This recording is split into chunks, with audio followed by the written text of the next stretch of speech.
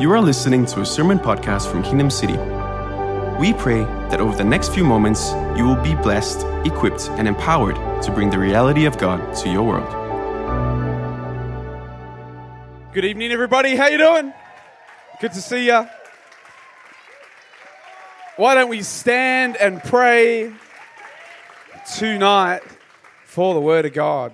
If we haven't met yet, my name's Chad, part of the team here, and we are midway through, I think, about halfway through our Revival in Our Finances series. Who's been enjoying that? From time to time as a church, we touch on finances because it's such an important aspect of every single person's life. So why don't we pray in this place? Maybe you've never prayed before. Maybe you're new to church. Why don't you just close your eyes for a moment as you stand there. God, we commit these next few moments to you, Lord. God, we thank you that as we look at your word, we look at your Bible. God, in your word, it brings great change to our life, God. God, in a world full of options and opinions, God, we trust in your word. God, as we open it, as we look at it, as we let it speak to us, God, I pray every person walk out of here different, God. Shift some stuff in every person's life, God. God, we ask for great revelation and also great dinner afterwards in Jesus' name. And everyone said, amen. Amen. They got a loud amen. You can grab your seat. Great to see you out tonight. We've had some wonderful services across Perth today as well. And interesting results in the rugby last night. Who wants to know the score right now? What's happening with South Africa and Wales? I don't know. I was too busy worshipping. I didn't even look. But at the end of the day, some of us were born in different countries, but we all moved to Australia. So we all go for the Wallabies because we've chose to live here, so we choose the teams. And that certainly took the air out of the room. But Revival in Our Finances is the series that we're in. And tonight I wanted to expand on that just for a little bit. And if you're new to church, we're talking about finances, we're talking about different stuff. And one of the reasons we wanted to do that is, did you know that in the Bible, in the New Testament, in Matthew, Mark, Luke, and John, the four Gospels where it's recorded Jesus' preaching and Jesus' sermons, it records there that there's actually 38 different times that Jesus gets up and speaks. Did you know that 16 of those 38 times, when Jesus got up to preach, he spoke on finances? He spoke on money. That's like every second sermon that Jesus did was on finance. Now, if you come to church fortnightly, which I'm not saying you do, of course, you come every week, and you got the wrong fortnight, that means every time you turned up to hear Jesus speak, he was banging on about finances the whole time. Now, why was he doing that? Was it because God's broke? No. Was it because the church needs your money? No. He did it because he knew over 2,000 years ago that attached to every single person's heart is finance. In fact, he knew you cannot separate the two. The Bible says these words, that wherever your treasure is, there your heart will be also. There is no separation between your heart and finances, and that is why Jesus constantly talked about finances, because he wasn't interested in the money, he was interested in the condition of our heart. And tonight, from that perspective, the title of the message is called First Response. Everyone say first. Everyone say response. That actually wasn't everyone, and the word was response, and not everyone responded, ironically. Anyway, first response. You see, in society, we train specific people to be first responders. We train police officers, police women, we train the men, we train ambulance officers, we train counter-terrorism people who are specifically trained, ready, to be the first response to a situation. Tonight, I want to look at what's a Christian's first response in the area of finances. I'm going to go through a few scriptures here tonight. We're going to kick it off with Luke 16, 10 to 15. Are you ready for this? This is Jesus. He gets up to preach. He doesn't say, hey everyone, my name's Jesus. I'm part of the team here in the early church. He doesn't say that. He gets straight into it and goes with these words. Whoever can be trusted with very little can be trusted with much. And whoever is dishonest with very little will also be dishonest with very much. Jesus launches straight into it, right? So if you've not been trustworthy in handling worldly wealth, who will trust you with true riches? Notice the separation between worldly wealth and true riches. And if you've not been trustworthy with someone else's property, who will give you a property of your own? No one can serve two masters. Either you will hate one and love the other, or you'll be devoted to the one and despise the other. Jesus said these words, you cannot serve both God and money. He says you can't serve both God and money. He doesn't say you can't have money.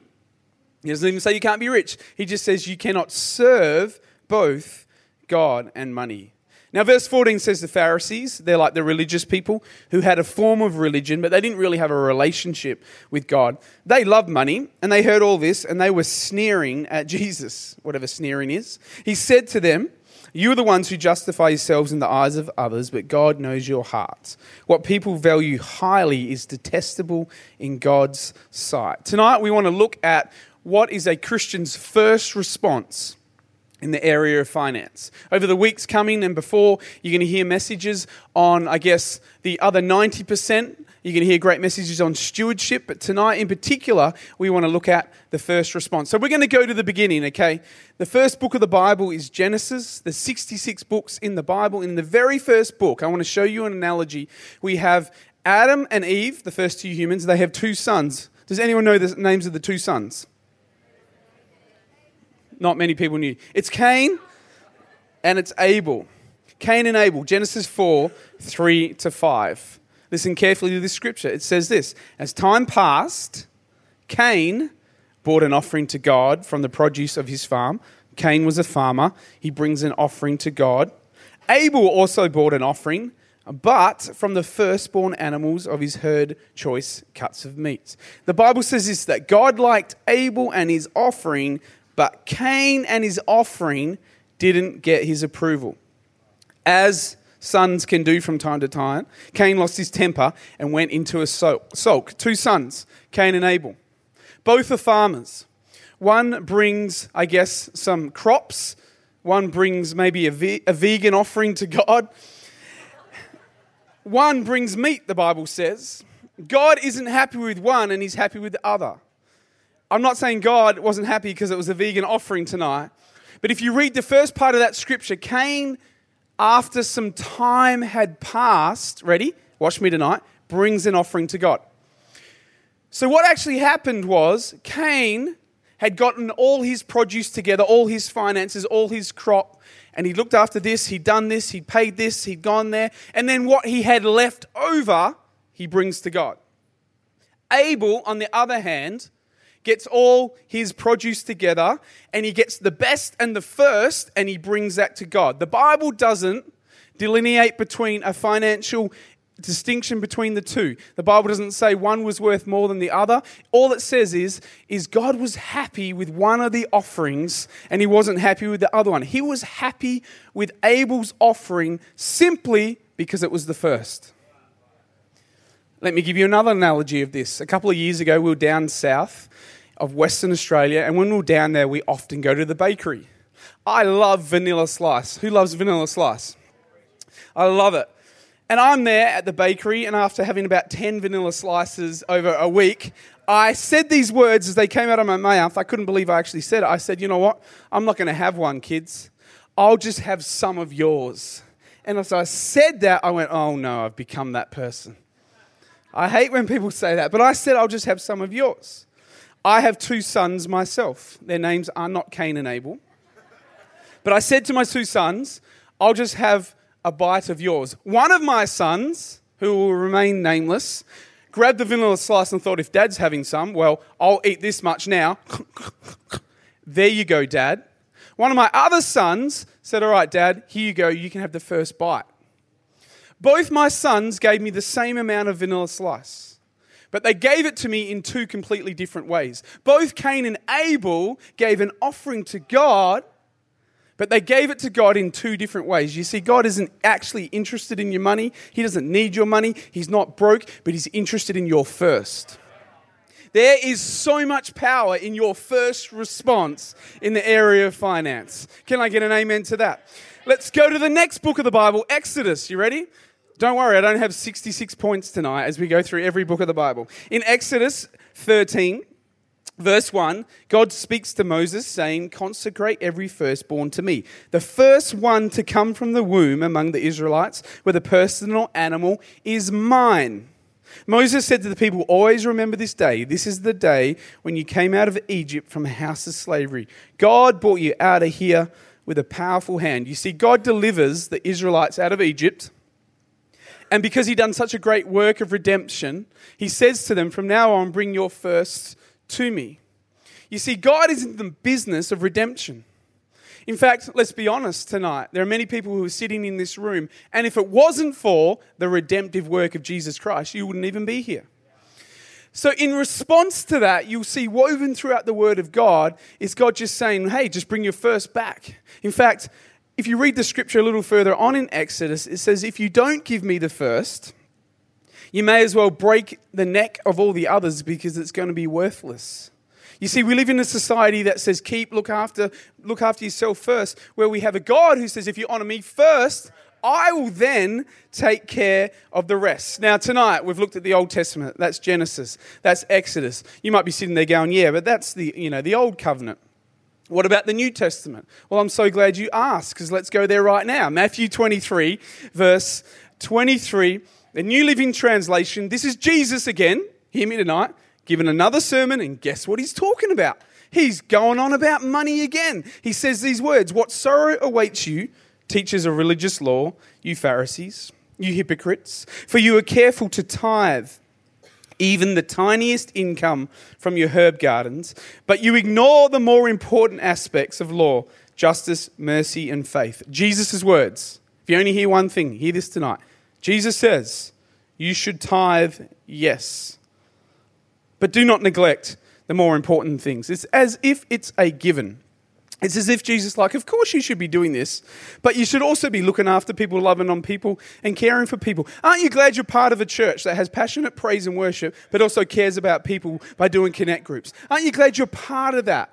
And giving God your first and your best is really the first response you should be looking for as a Christian. You might be sitting there going, yeah, well, I don't know, is that still Old Testament? Is that, he hadn't died on the cross? Well, the law was there, but what you got to understand is Jesus came to fulfill the law, and when grace is present, grace requires more. I'll give you an example. Jesus was there, and in the Ten Commandments, it says these words, that you should not commit adultery. Most people, I'm sure in this room, would think committing adultery isn't right. Jesus said, you've heard it said, don't commit adultery. He goes, well, now I say to you that even if you look lustfully at another person, it's like you've committed adultery in your heart. The law was there, Jesus turns up, and grace requires even more. Another example, the Old Testament, the scripture says, thou shalt not murder. I'm not even going to go a show of hands on this one. Surely everyone in the room tonight thinks murder is wrong. If you don't, please come and see Pastor Mark Lassie afterwards. Don't make yourself too known, but come and talk to him. Thou shalt not commit murder. And then God says that. It's in the Ten Commandments. And then Jesus turns up and says these words. You've heard it said, thou shalt not commit murder. Now I say to you that even if you have hate in your heart towards someone else, it's like murder, because grace always requires more. Tithing and honoring God first with your finances is one of those things that can be found in the Old Testament. It's there in Jesus' time, and it goes through the cross and is present in our life in 2019. Now, let me get a little bit more practical for you tonight before you may fall asleep and think, where is all this headed? I'm going to ask the one and only Leah Hines to join me on stage right now. Put your hands together for Leah. She's a champion in our church. She's been here since nearly the beginning, I think. She's got a help me with an analogy on stage. Leah, you doing well? You don't really have a mic, but that's fine. Here we have 10 $100 notes. They're not real notes. It's actually illegal to print money, so we tried to make them as big as possible so it doesn't look like we're even printing money. But in our hand right now, we have $1,000, 10 $100 notes. A couple of years ago, I did this analogy, and I thought to myself, shall I do it again? I'm not sure if I should do it again, but then when I thought about it, the principles of God are the same yesterday, today, and forever. Some of you need to hear this tonight of how it works in 2019. You see, when I was 18 years of age, is there anyone who's 18 years of age in the room tonight? At 18 years of age, I'd finished high school and I thought to myself, you know what, I'm going to study. I'm going to study one day, but before I do that, I'm going to get a full-time job. I started working at Coles Girrawheen. Whoa, some stuff went down at Coles Girrawheen that no 18-year-old should be involved with, but I was there. The problem is, 22 years later, I haven't studied since, but I thought I would, so I started working full-time at Coles Girrawheen. Now, I am so old now that I used to actually get paid in cash. Is there anyone here that used to get paid in cash? Like, yeah, see, there's some hands. Now, I'm not talking about you're a tradie now and you're doing dodgy cashies on the side. Like, I'm talking about legit. I got paid in cash, yeah? Some of you know what I'm talking about. I worked at Coles Girrawheen. Every Thursday, I would get paid in cash. Every Thursday, I would walk up the stairs at Coles Girrawheen and I would knock on the little door there and a lady would give me a little yellow envelope with $200 cash in it. $10, $20 notes. That was a lot of money back then. And you see, I was a pretty good Christian boy. I was trying to work all the stuff out. In fact, I was a youth leader, just like some of you guys at City Youth. And on Thursdays, I would get paid. The problem was, and this is where our analogy kicks in, is on Thursdays, I'd probably need to get some fuel. So I would go to the Shell Servo and put some fuel in the car, the Toyota Hilux, at about 50 cents a litre. Let me say that again, 50 cents a litre. And then on a Friday, I would help out at youth. I would maybe buy a few things. I would drop a bunch of teenagers home on a Friday night. We'll get some Maccas on the way home. And the kids never had money for Maccas. Even though they had $400 sneakers on, they could never afford McDonald's. On a Saturday, I'd play football and there'd be some expenses there. We'd go out and have dinner. And then it would get to a Sunday when church was on. Every Sunday, I would bring 10% of my $200, a $20 note, and put it in the offering. And I would think that was great, and it was fine, and it was good. But what I began to understand is this, is although I was giving 10% of my income to God, I wasn't actually giving God my first and my best. You see, God is in the business of redemption. Let me explain. God wants to redeem whatever you give him. So, I was giving 10%, but I was giving my first 10% to perhaps Shell Servo and then McDonald's and another restaurant and then this and that. And I can tell you this, is Shell and McDonald's, as good as they are, they don't have the redemptive power that Jesus Christ has. So you've got to be so careful where you first go. I began to realize that as I gave my 10%, I wasn't actually giving my first to God. Something phenomenal, hear me tonight, happened in my life when I began giving God my first. I put the money aside, and even now to this day, whether we get paid on a Thursday or Friday, I try and make the first cent to come out of my account, my tithe to God. You know why? Because he's in the business of redemption. When you give him your first, guess what he does? He redeems the rest. You see what Cain did? Cain looked after himself, his family, and there's nothing wrong with all that. He did some great things. He needed to buy some stuff. And then with what he had left over, he gave it to God. That's not tithing. That's just giving your leftovers to God. The danger with that is people will say, well, I can't even afford to give anything to God. Well, when you give your first, you can afford to give it to God. Now, I'm not here tonight to be silly about it. You might not be able to afford some other things that you want to do. But when you give your first to God and your best, you actually begin to position yourself where he can bless you. Do you know what a blessing is? It's this. It's having supernatural powers working for you. If I was to ask every single person on this planet, do you want supernatural powers working for you? Everyone would be like, I do. One of the ways you can do that is by honoring God first with your finances. The opposite of a blessing is a curse. You know what a curse is? Supernatural powers working against you. Nobody wants that. One of the ways you can bless your finances in all areas of your life is honoring God first. The moment you get paid, the moment you get any money in, a test takes place of who you're going to honor first and who you're going to say thank you to. And it's not about even money. I could have anything up here. I could have hours of the day up here. Watch this, ready? Give me a wave if you're a morning person. You're better in the mornings. There's a few of you. Give me a wave if you're better in the nights, which would be most of you. That's why you're here at the 5 p.m. Some of you didn't even realize it was at 9 a.m. You just thought church was about 5 o'clock. There's morning services. You should check them out one day. I used to be a real night person. I was terrible in the morning, and then I had kids. And everything changed. And 8:30 now is like lunchtime. Kids. Anyway, I used to do something which, again, I thought was a good thing to do. Every night, hear me, I would lie in bed and read my Bible. And then I'd read my Bible, and as I would fall into sleep, I'd close my Bible, say a quick prayer, and fall asleep. There is nothing wrong with that, but don't forget, God is in the business of redemption. He wants to redeem stuff in your life. The only thing God could redeem in my life was the last 3 seconds of my day before I fell asleep. The Bible says, awake and rise early and seek Him. Why? Because He wants to redeem your day. If you give your first hour to God, He redeems the rest. If you give your first dollars to God, He redeems the rest. What is your first response as a Christian in the area of time, in the area of talents, in the area of finance? How you respond determines a direction in your life. Can you put your hands together for Leah as she makes her way off stage? Don't keep the money. It's not real. She's putting it in her pocket. That's stealing from... No, anyway. You know, money is so powerful. That's why we want to talk about it. Do you know money is so powerful that we actually, hear me tonight, we actually mourn the loss of money. You think about that. Every person in this room tonight hates getting ripped off. Don't you? You hate getting ripped off.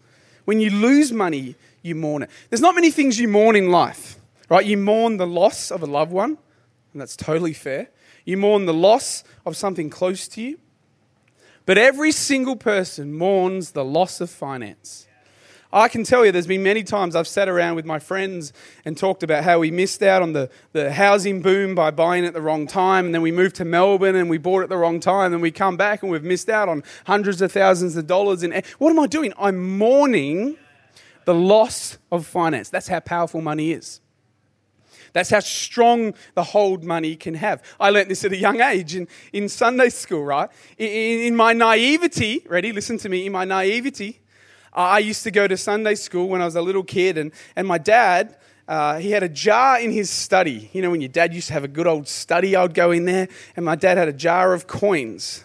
Some of you don't even know what coins are. Before PayPass, right, there was this thing called coins. I used to go in there, and I would take the 50-cent coin out of the jar because I thought the bigger the coin, the more it was worth. How wrong I was. But I would take the 50-cent coin.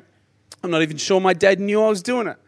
So in theory, I guess I was stealing from my natural father to give to my heavenly father, but that's not the point of the story. The point of the story is I would take the coin, I would go to Sunday school, the offering bucket would go past, I would put the offering in, and I'm in my immaturity and my not understanding what was going on, as I put the money in the offering there, I thought that was the end of it. I thought I'd never see it again, because I used to watch it go up the aisle and go, well, that's gone. That's the end. Then I'd watch it go down the other aisle. Then I'd watch it go down the other. And then I'd see the Sunday school people walk out the back and take the finance. In my immaturity, I thought I'd never see that money again. But that's as silly and naive as a farmer doing the following. Going out and buying some seeds, finding a paddock, digging a hole, putting some seeds in the ground, watering it, covering it up and going, well, guess what? I'll never see anything out of that, and walking away. Jesus constantly talked about seeds. He constantly talked about farmers and the analogy. And a mature farmer will understand, ready, watch me, even though the seed leaves his hand, it never ever really leaves his life. Every time you give to God, every time you give to God, although the finance leaves your account, guess what? It never leaves your life. Every single time it leaves your account, you might, that's a lot of money, it's gone. It will never, ever leave your life. At the right time, the Bible says, a proper harvest will come up and you will reap a harvest. You know, Pastor Mark has actually said this before. He says, you can be a believer in God, but you can be an atheist in your finance towards Him. The whole point of this series isn't because as a church we're trying to raise more money or we've got an issue with finance. The whole purpose behind this is we know attached to every single person's heart, ours included, is the issue of finance. You can't separate the two. One of the last scriptures in Malachi 3 verse 10 says these words. It says, "Bring all the tithe into the storehouse, so there will be enough food in my temple. If you do, says the Lord of heaven's armies, I will open the windows of heaven for you. I will pour out such a great blessing that you won't have enough room to take it in." Then God says something interesting. He says, "Try it." He says, "Put me to the test." There's not many things where the creator of the universe says, "I dare you to do it." He's almost having a go, going, "Go on, try it. Go on, put me to the test. I dare you to take me on in this area and see what happens." The Bible says, if you do it, your crops will be abundant, for I will guard them. Other translations say he will rebuke the devourer over your life. Your grapes will not fall from the vine before they are ripe, says the Lord of heaven's armies. Then all the nations will call you blessed, for your land will be such a delight, says the Lord of heaven's armies. I get the privilege of going to all the different locations across Perth. And one thing I know is this, is in every location, every time we have worship and we say these words, "Come forward for prayer," in every location, multiple people get out of their seat and come forward for prayer. Guess what they're asking? They're saying these words, "Will you help do spiritual warfare for me?" That's what we're doing. Tonight, a whole heap of people came forward, said, "Will you pray for me? Will you do some spiritual warfare with me?"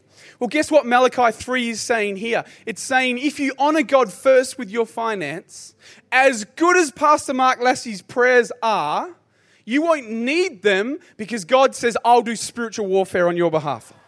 It's laid out clearly. He doesn't say it's going to be easy. He doesn't say there won't be faith challenges, but he says this, "I will rebuke the devourer on your behalf." You won't even need to get out of your seat and get prayer because you've got the mighty God doing spiritual warfare on your behalf. What I'm aware of tonight in this room is this, is many of you have probably been in other churches where money's been misused or abused or even stolen. I've been part of churches where that's taken place. Not Kingdom City, but in previous churches where money's been misused, misrepresented, stolen. And I've sat there and thought to myself, well, I've given so much. But guess what? I was never giving to a person, an organisation, a man, a pastor. I was always giving to God. Whether it's misused, abused, or invested, well, it doesn't really matter. Because the seed that I sowed will never leave my life. And I want to say it to you tonight, I know there's people here and you've been in churches where it's gone bad before. I'm not saying trust us, I'm saying trust Him. Trust God. Trust God again. Trust God again. And the final point is this. Is a couple of years ago I was sitting there with my two older kids and we were looking at I was trying to teach them about money at a young age and they were looking at internet banking and they were looking at how much the school fees cost and then they were looking at how much food they eat and how much that costs. And I was trying to show them and then they saw the fact that my tithe was there, my first 10%, and it was going to Kingdom City. And they were like, whoa, that's so much money. Not because we actually get paid a lot, but when you're a 5-year-old, you think that is so much money. His exact words, my son, was, "Wow, that is so many Ninja Turtles I could buy." That's what he said. He said, "Dad, why do you give so much money to the church?" Now, it's not actually that much money, but it's the first 10%. And I was reminded of Exodus 13 to 16, where it says these words. It says, "Redeem every firstborn child among your sons. When the time comes and your son asks you, what does this mean? You tell him, God brought us out of Egypt, out of a house of slavery with a powerful hand." I had the privilege and honor of sitting with my son and telling him this. I didn't say it to him as harshly as I'll say it to you tonight. But the truth is, if it wasn't for God, I'd be an absolute mess. My life would be in a mess. Some of you years ago heard a testimony that I shared. For others of you, you know deep down too, that if it wasn't for God, your life would be a mess. So when it comes to the area of your first response to God, you can hear sermon after sermon, and there are principles there, But in reality, if you have an attitude of gratitude, you'll find it easy to honor God first with your finance. In fact, it's just a way of saying thank you to God. All rules go out, all regulations go out, and it becomes a pleasure to say, oh God, if it wasn't for you, I got no idea where I would be. So God, it's an honor to honor you first with my finance.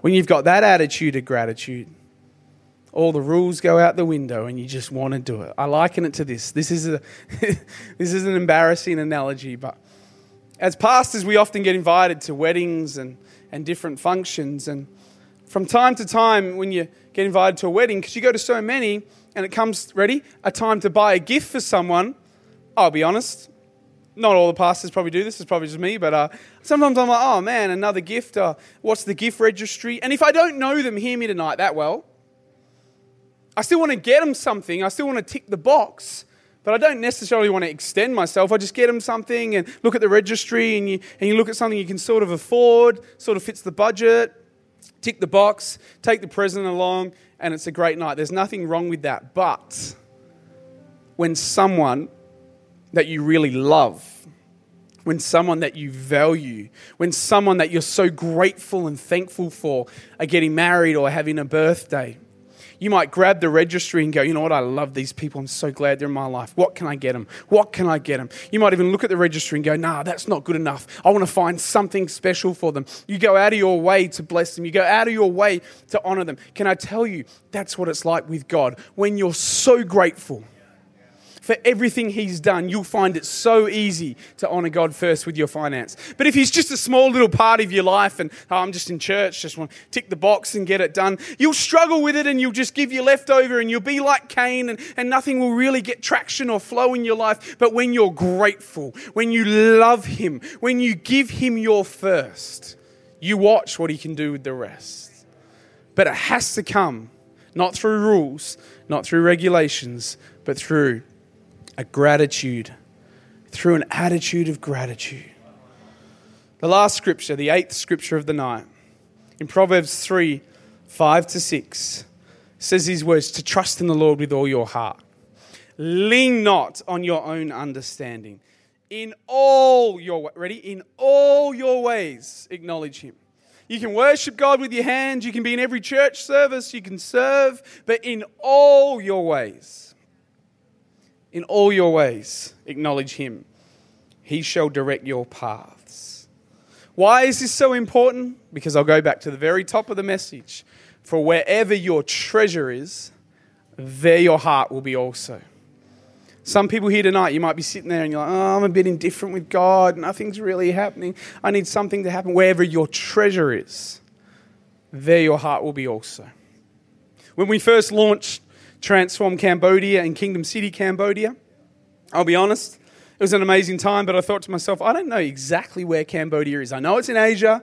I'd never been there, but I looked it up, and then eventually we went to Cambodia on the first trip ever, and it was amazing. We spent a few weeks there, and then we started investing in it financially. I got back to Perth, and one day I was sitting there doing a little bit of work, and on the news, hear me tonight, a story about Cambodia comes on the news. Now, on the news, I am sure there's been thousands of stories about Cambodia. But this time, it got my attention. I was sitting there doing a bit of work, and as soon as I heard the word Cambodia, I stopped what I was doing. I turned, I looked at the TV, and I started listening to what was happening in Cambodia. Why? Simply this, ready? Wherever your treasure is, there your heart will be also. Wherever your treasure is, there your heart will be also. Kingsway Christian College, a great school. A lot of my fees and finances go there. I never used to read the emails. I never used to care. And now I'm paying about $15,000 a year. I read every email. Why? Because wherever your treasure is, there your heart will be also. Wherever your treasure is, your heart will be also. Tonight in this place, there is no altar call. Run to the front if you're not tithing. That's not going to happen. The true altar call is between you and God. Some of you might need to go home and change some stuff, shift some stuff, do some stuff. Whatever it is, that's between you and God. But every single time you get paid, every single time you get finances in, every single time, it's a test you take to see where your gratitude lies. Will you honor God first? Thanks for listening to this week's message. If you have never entered into a relationship with Jesus, we want you to know that He loves you very much. So much that He died on the cross for all of your sins that stood between you and God. If you would like to make a decision to follow Jesus today, all you need to do is to repeat this prayer. Dear God, I come to you in the name of Jesus. I admit that I'm not right with you, and I want to be right with you. I ask you to forgive me of all of my sins. I believe with my heart and confess with my mouth that Jesus is the Lord and Savior of my life. Thank you for saving me and making me your child. In Jesus' name I pray. Amen. If you prayed that prayer for the first time, or if God has done anything in your life because of this podcast, we would love to know. Email us at testimony@kingdomcity.com.